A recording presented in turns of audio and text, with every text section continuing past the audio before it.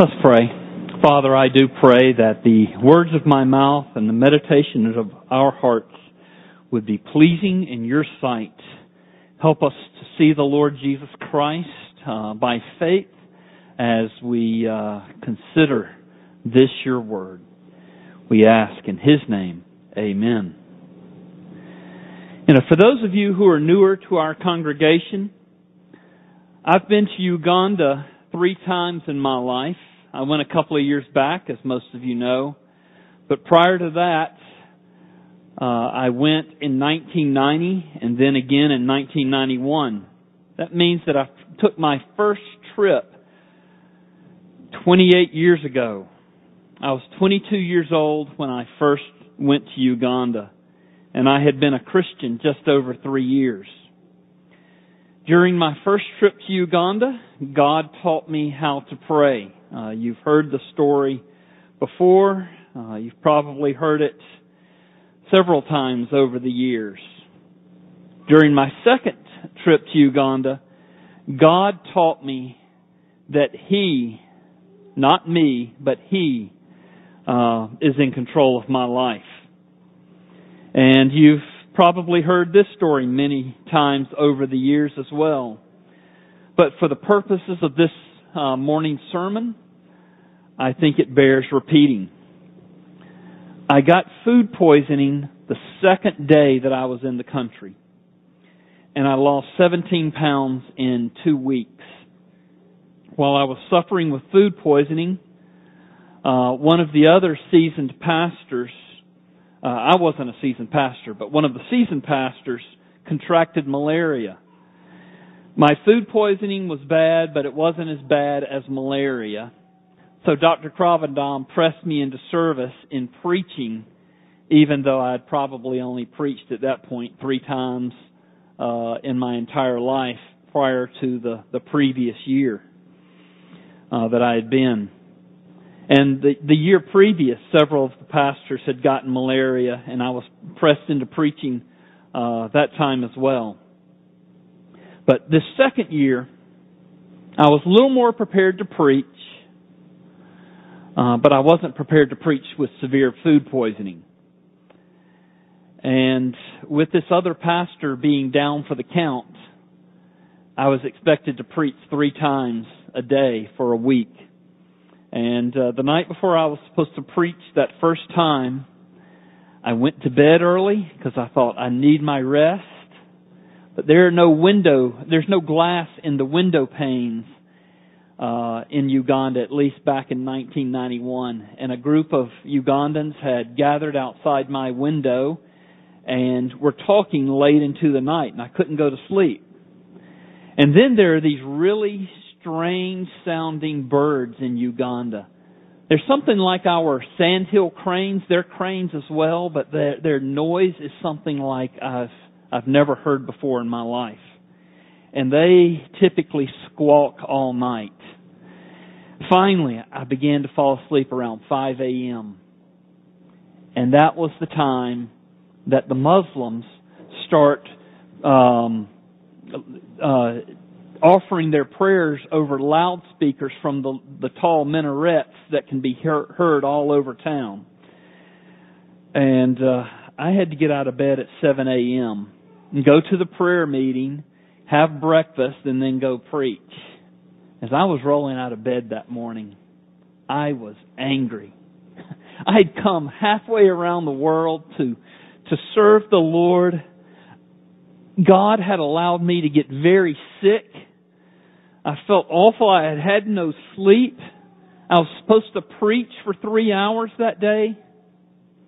I believed at that time in the sovereignty of God, as I continue to believe that today.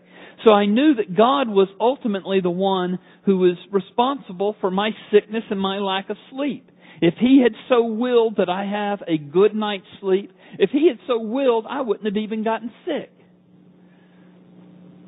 And so I was mad, and I was directing my anger at God.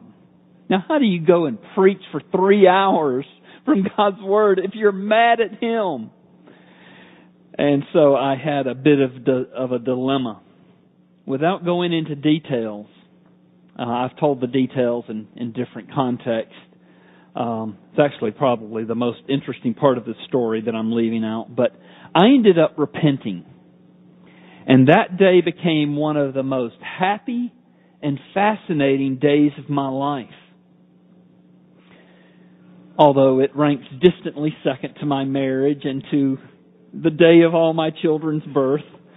But through it all, I learned a very practical lesson about trusting God in the good times and in the difficult times. I can testify that although my faith is far from perfect, I have learned the importance of trusting in God in the good times and the difficult times. I live a more joyful and contented life in Christ than I otherwise would have lived had I not learned this lesson so early in my Christian walk. If you've never learned this lesson, if you've never learned what it means to trust God in the good times and in the difficult times, my prayer for you this morning is that God will teach you the same important lesson that He taught me, of trusting Him in everything and in every circumstance. God is all powerful. He is in control of all His creatures and all their actions. That means He is in control of you and your actions. Not a sparrow falls to the ground apart from the will of the Father. The very hairs of your head are numbered, as are the days of your life. God has pre-planned, ordained, predestinated, if you will, every detail of your life before you were even born into this world. You have a will, certainly you do. And you freely exercise your will every day. You're not a puppet. God's not up in heaven pulling your strings. You're making decisions. You've got a will. You're exercising that will. But your life and your decisions are in the hands of God. You know, if God were only all-powerful, we might be excused if we did not fully entrust ourselves to Him. But God is more than merely all-powerful. He is also good. He is all-wise. He is holy. He is faithful. And He is full of mercy and grace and love. And all His infinite and perfect power, His goodness, wisdom, holiness, faithfulness, all of these things are gathered together, and they are mixed with His boundless love and mercy and grace. And all of these beautiful perfections are focused on you like a laser beam, with the sole intention, the sole design of bringing His blessings to you. His divine power, Peter tells us, has been granted to us, His divine power has granted to us all things that pertain to life and for godliness through the knowledge of Him who called us to His own glory and excellence. Your circumstances are in the hands of an almighty God who loves you so much that He sent His only beloved Son into this world to take on flesh, to suffer the weaknesses of this world and the sinfulness of this world, to go to the cross and die in your stead for your sins. God was so resolved to pour His blessings on you that He spared no expense. Even His eternal fellowship with His Son. Remember the Lord Jesus when He was on the cross? When He had become sin for us, He who knew no sin became sin for us. Remember what Jesus said as He was hanging on that cross? My God, why have you forsaken me? That perfect fellowship with the Father was broken. The Father had turned His back on His Son and has struck His Son with all His holy wrath in our place. Why would He do that? Because He was so resolved to pour out His blessings on us. He was so determined that He might make us fit to be His own dear children.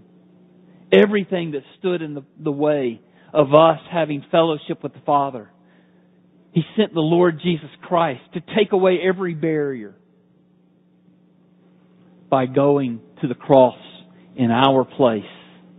The wrath of God we deserved, He took. The penalty for sin that we should have paid, Christ paid. The death that was ours because of Adam's sin and our multitudes of sins, Christ reversed by rising gloriously from the dead and giving us His life. He who did not spare His own Son, but gave Him up for us all, how will He not also along with Him graciously give us all things? God's determined to bless you. You can count on it. God loves you and He is working all things together for your good if you are in the Lord Jesus Christ. But it doesn't always seem like that, does it? Sometimes the sun is shining, the birds are singing, everything's all right with the world. There's food on the table, money in the bank. Work's not only going well, but it is enjoyable. Life is good. But then there are those times when life's not so good. Some days the sun is not shining, the birds are not singing, and nothing seems right with the world. But even these days that we are, even these days that are difficult, we are living in the hands of God who loves us. God has made the day of prosperity, and we love those days of prosperity. He has also made the days of adversity. Look at verse 14 in chapter 7. In the day of prosperity, be joyful. In the day of adversity, consider God has made the one, the day of prosperity, as well as the other, the day of adversity, so that man may not find out anything that will be after him. God, in His infinite and bottomless love for us, acts as a master gardener for our good. He sends a wide range of blessing and trial into our life to cultivate our growth in Christ. Sometimes He refreshes us with water and with fertilizing nutrients. Other times, He prunes the dead and unproductive areas of our life. He sends prosperity and He sends adversity. God is a good shepherd. He knows what we need. He knows exactly what each one of us needs. He tailors His shepherding care for us according to our need. He sends a whole range of trials into our lives. I cannot tell you why one Christian receives more adversity than another Christian. I can't explain why one Christian experiences more prosperity than another. All I can say is that God is good all the time, and He is good in everything that He does. He can be trusted. To some, God sends trials of prosperity, good health, and happiness. To others, God sends trials of adversity, sickness, even sometimes depression. And it might not be because of a particular sin in our life. It might not be because of particular disobedience in our life that He sends the trials of adversity. It might not be because of our obedience that He sends prosperity. Regardless of the trials of prosperity or adversity, all of these trials are good. Did you notice that I'm calling these trials not only trials of adversity, but also trials of prosperity? He sends these trials to make us more like Jesus Christ. You know, if God gave me a choice of which trials to have in my life, I would pick the trials of prosperity. God, I don't want the trials of adversity. If you're going to give me a trial of adversity, make it short and quick. But God says that the trials of adversity are to be more desired. James 1 verses 9 and 10 says, "Let the lowly brother boast in his exaltation, and the rich in his humiliation, because like a flower of the grass he will pass away." What James is doing here is he's setting up an illustration, using the metaphor of a very poor Christian and a rich non-Christian, just to set the table for what he's saying here. And he wants us to ask, what would we prefer to be? A poor Christian or a rich non-Christian? And he, just to make the point clear, he says that rich man, he's gonna pass away like a flower of grass. He's going to be humbled, whereas this lowly brother in Christ is going to be exalted. God sends trials of prosperity to test your dependence upon God. When things are going well and the sun is shining, the birds are singing, you're happy, well, that's when it's really easy to forget about God. That's when it's easy to trust in our wealth, trust in our circumstances. Things are going well. I want things to keep going well. I'm going to keep working at my circumstances. I'm going to keep working after that wealth. And God gets pushed back in our priorities.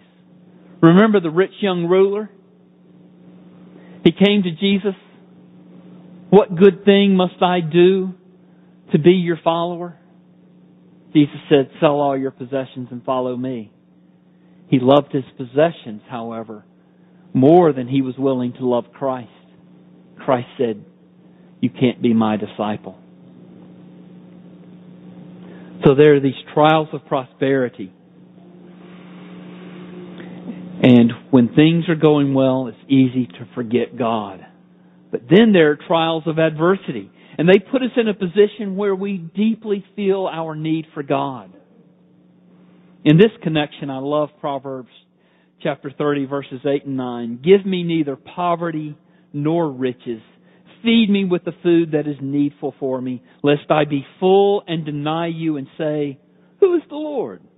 Or lest I be poor and steal and profane the name of my God.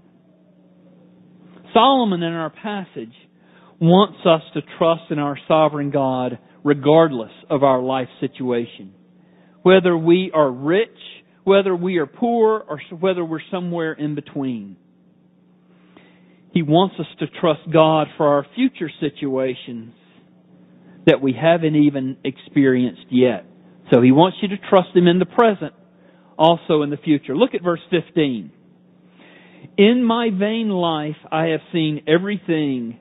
In my vain life I have seen everything. There is a righteous man who perishes. I'm getting ahead of myself. Not verse 15, the second half of verse 14. It says, consider God has made the one as well as the other, so that man may not find out anything that will be after him. The future that Solomon is mentioning here could refer to tomorrow. You don't know what's happening tomorrow. It could be that the day of your death that he's referring to, you don't know when you're going to die. Or it could be the future of your family and loved ones after you die. And I think for me, that's where I would struggle most. I can trust God for tomorrow. I can trust God for the day of my death. I know I have eternal life in Jesus Christ. But God, will you take care of my family after I'm gone? And so let me read that again since I flubbed it so badly the first two times. God has made the one as well as the other so that man may not find out anything that will be after him. Regardless of whether he's talking about tomorrow, the day of your death, or after you die and what will become of your family, God says, trust Him for all of it.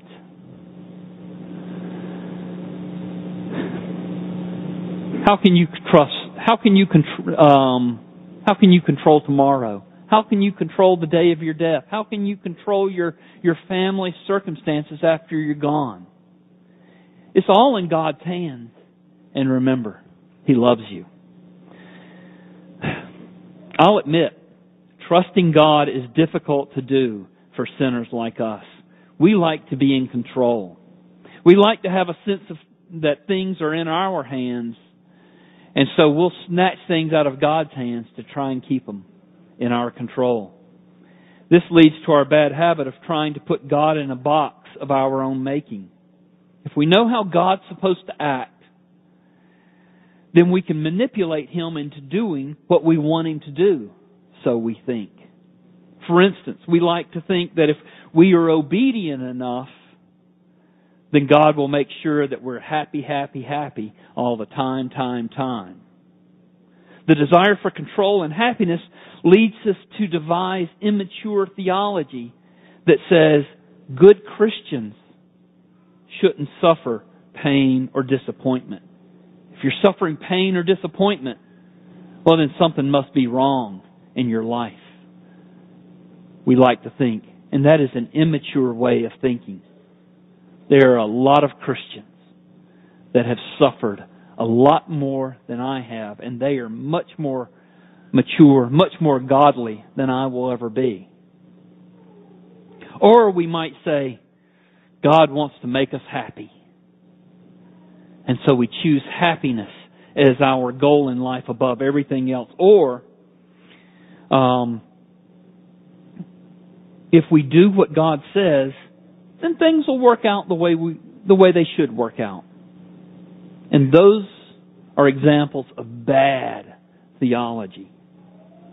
But if that's how we think about God, then when things happen that we don't like, then we're going to easily become confused, maybe even embittered with God. And I detected a bit of that in me back in 1991 when I was in the town of Mbale at 7 a.m. after having no sleep. God, I know You're in control. God, I don't like it. In other words, God, I don't think You have my best interest at heart.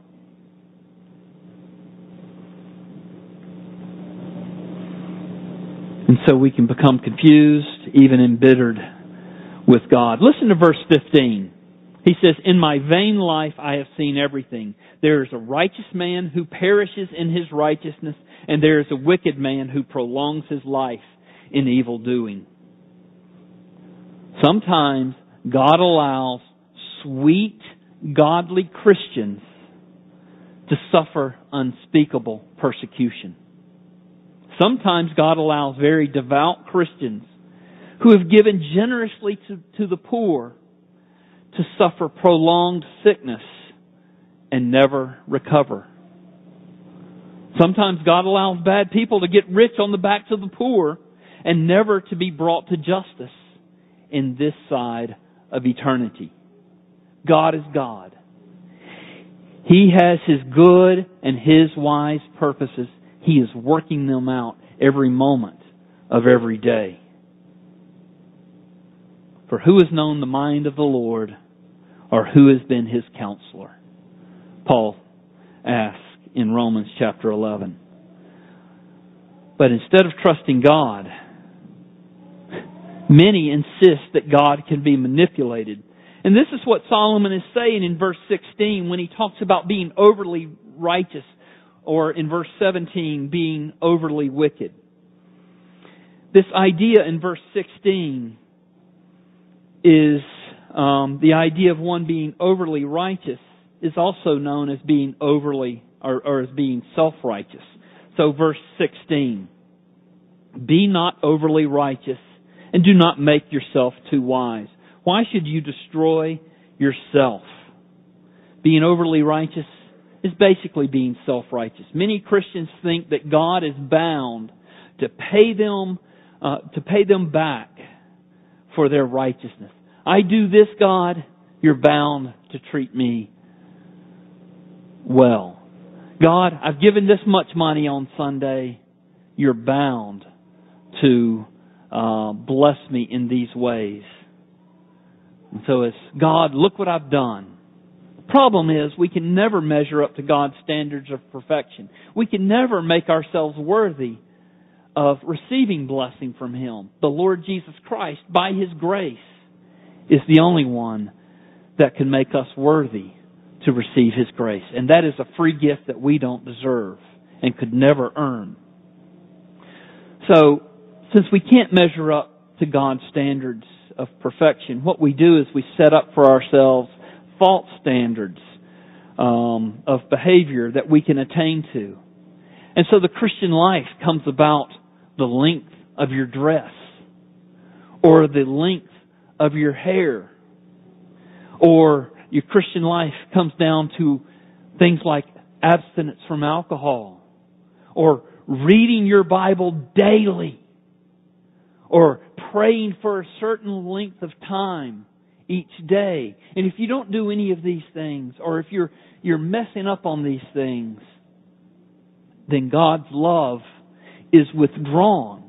Because remember, if you're setting these things up as if you do these things, God's going to bless you. When you don't do these things in your mind, maybe not in the fore of your mind, but somewhere down in your heart, you wonder if God has withdrawn His love for you. I'm not reading my Bible enough. I'm not giving enough to the church.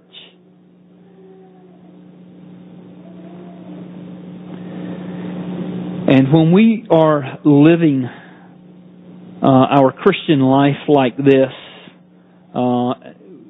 depending on our self-righteousness, what we also do is typically throw out a strong dose of judgmentalism to make ourselves feel more righteous when we notice others failing to live up to the standards that we meet.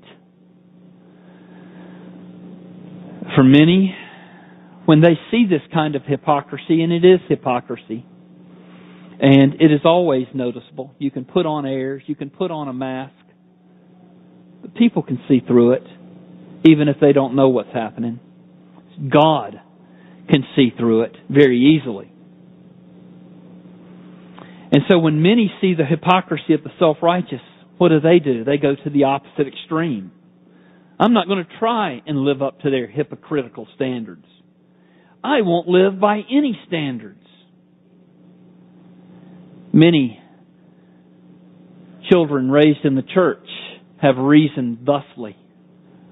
My parents, they weren't as righteous as they should be. There were areas of hypocrisy. So I'm going to go in the opposite direction. I'm going to throw off any standards. And Solomon warns us about this kind of attitude in verse 17. He says, do not be overly wicked, neither be a fool. Why should you die before your time? You know, I've come to believe that this anything goes type of lifestyle is just as judgmental and just as self-righteous as the religiously self-righteous. So if we're not to be overly righteous, nor are we to be overly wicked, where's the balance? Are we to try and thread the needle between the two? No. Trying to thread the needle, trying to live a balanced life leads to its own set of problems. Life doesn't need to be that complicated where you're balancing things out. You got the plate spinning. That's not a way to live. Solomon gives us the key to living a happy life in verse 18. And this is our last verse. He says, "It is good that you should take hold of this, and from that withhold not your hand, for the one who fears God shall come out from both of them." Let me paraphrase this to make it clear what he's saying. So here's my paraphrase. It is good that you should take hold of this advice, and from this advice withhold not your hand. Here is the advice. The one who fears God shall avoid both extremes of being overly righteous and overly wicked. How do you live? Fear the Lord. The God you are called to fear loves you. The God you are called to fear sent His own beloved Son to the cross for you. The God you are called to fear has adopted you as His own dear child. The God you are called to fear has forgiven you of all your sins in Jesus Christ. The God you are called to fear is the one you can trust to work all things out for your good according to His goodness and His wisdom. Fear Him because He loves you. And then enjoy the life He's given you. Enjoy it in the prosperity and trusting through the adversity. I learned this lesson in Uganda. I forget it often and have to relearn it. I have to be reminded of it daily. Your God loves you. Trust Him in all things. Let's pray. Almighty God, we thank You for Your great love for us. Lord, we are foolish when we try to gather into our own hands our own circumstances and take control of things that are best left to You. Lord, help us to fear You. I pray that if there are any here who have not learned the joy of fearing You who loves them, that You would draw them to Yourself today. Lord, for the poor soul who wonders if You love them, Lord, gently shepherd them into Your fold. Lord, we give ourselves into Your hands. You are the great gardener. Prune us where we need to be pruned. Water and fertilize us where we need to be fertilized, because we want to grow more and more to be like our Savior and our King, Jesus Christ, in whose name we pray. Amen.